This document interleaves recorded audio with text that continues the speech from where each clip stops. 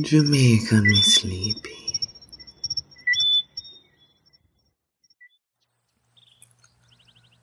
Once upon a time, a princess named Snow White lived in a castle with her father, the king, and her stepmother, the queen.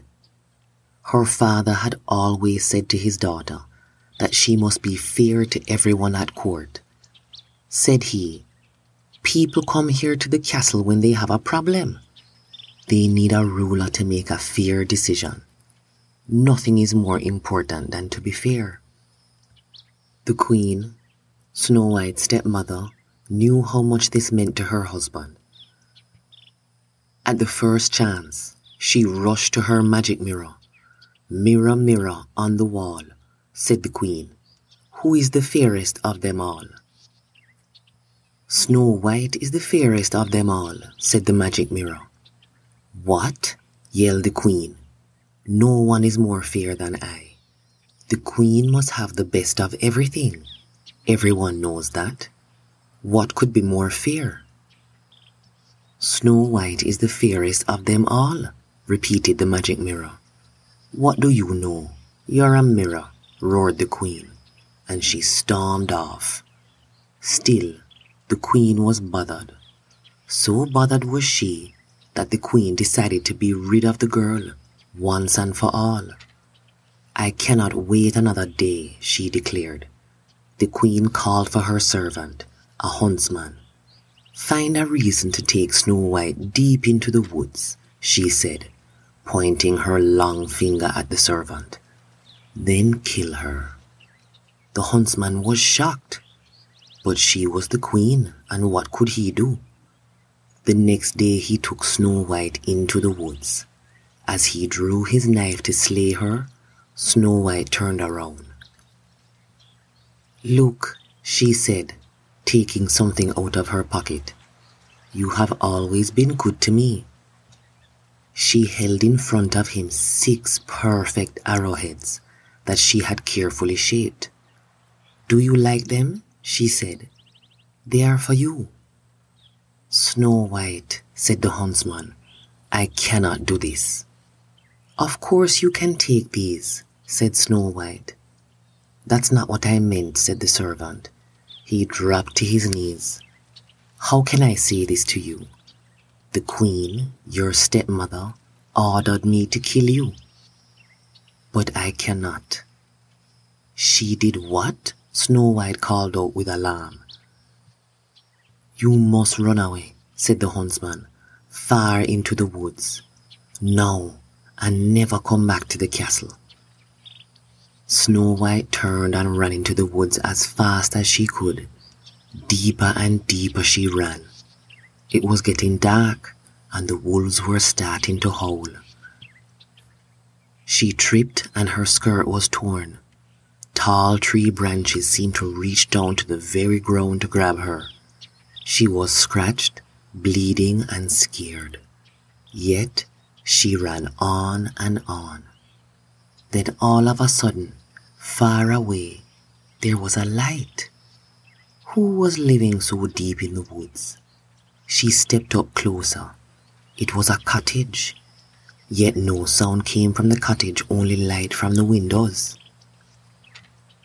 "Hello," she said, knocking softly on the door. "Hello."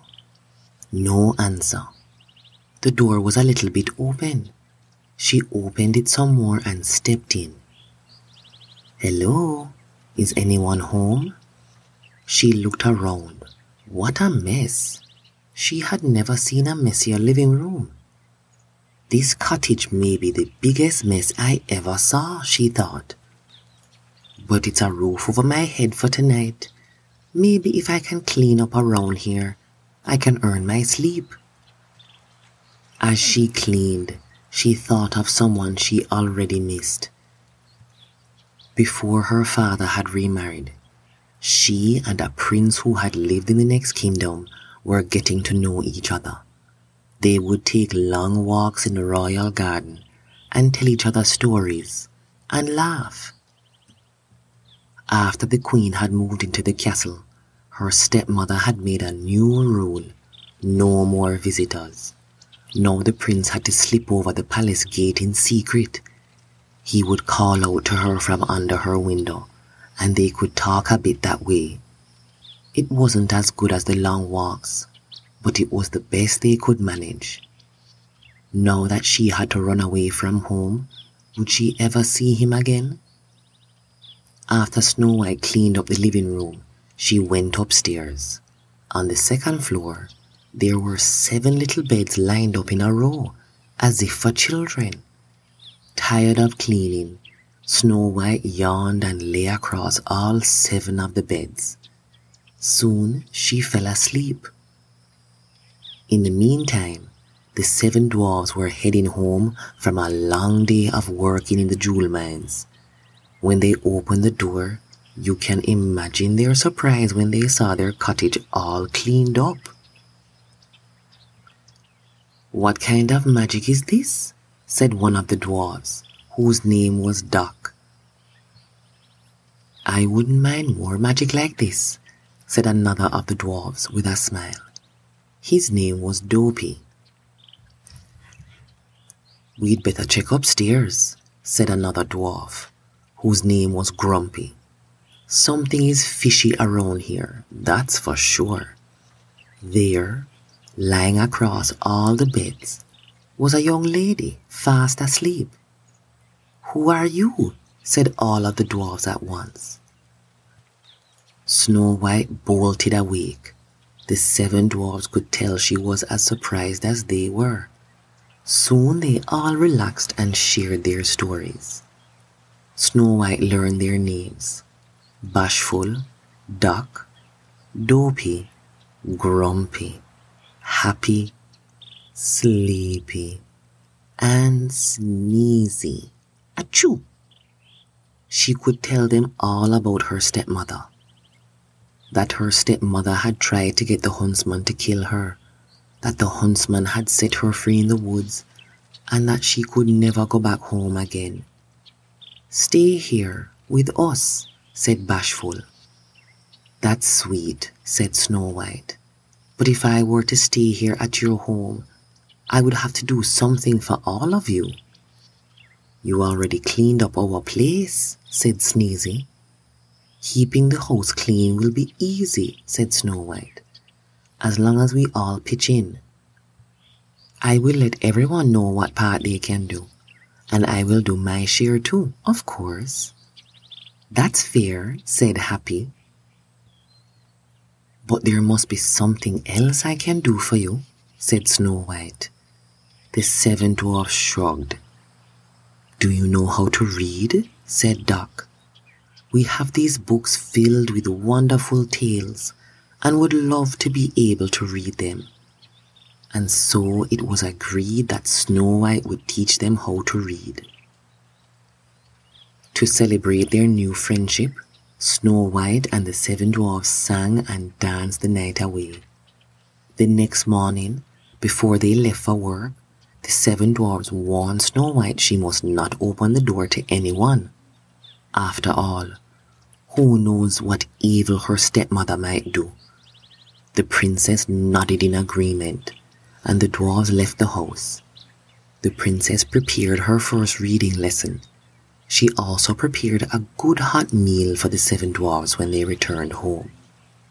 And so the days passed. Back at the castle, the queen marched up to her mirror. "Mirror, mirror on the wall," she demanded, "who is the fairest of them all?" "Snow White is the fairest of them all," said the magic mirror. "That's impossible," screamed the queen. "The girl is no longer alive." "Snow White lives," said the magic mirror, and an image was shown on the mirror of Snow White living in the cottage with the 7 dwarfs. The queen turned red with rage. She screamed, "Who does she think she is? Snow White will not get away with this." At the cottage of the dwarfs the next afternoon, when the 7 dwarfs were away at work, there was a knock on the door. "Who is it?" said Snow White. She remembered the warning of the 7 dwarfs not to open the door to anyone. "It's only a poor old woman," came a squeaky voice, "selling apples." Yet it was the evil queen disguised as an old woman. "It's raining out here, my dear," said her voice through the door. "Please let me in." Poor thing, thought Snow White, having to go door to door selling apples in the rain, and so she opened the door. "Take a look at this big red apple," said the old woman, who, as you know by now, was really the queen in disguise. She held the red apple close to Snow White's face. "Lovely, my dear, isn't it?" "I would like very much to buy your apple," said Snow White, "but I have no money." "That fine comb in your hair will make a good trade," said the old woman. "Well, all right then," said Snow White. She took the comb out of her hair and gave it to the old woman, who then gave her the apple. Snow White took a big bite. Alas, the fruit was poisoned. At once, Snow White fell to the ground in a deep sleep.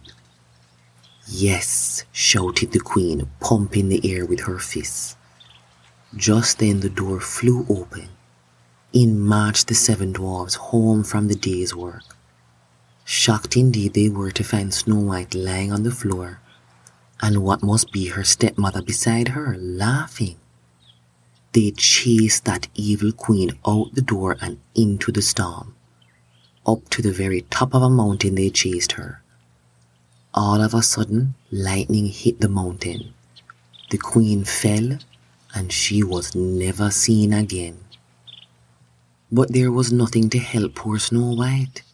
She stayed absolutely still in her deep sleep. The 7 dwarfs gently lifted her into a glass coffin. Day and night they kept watch over her.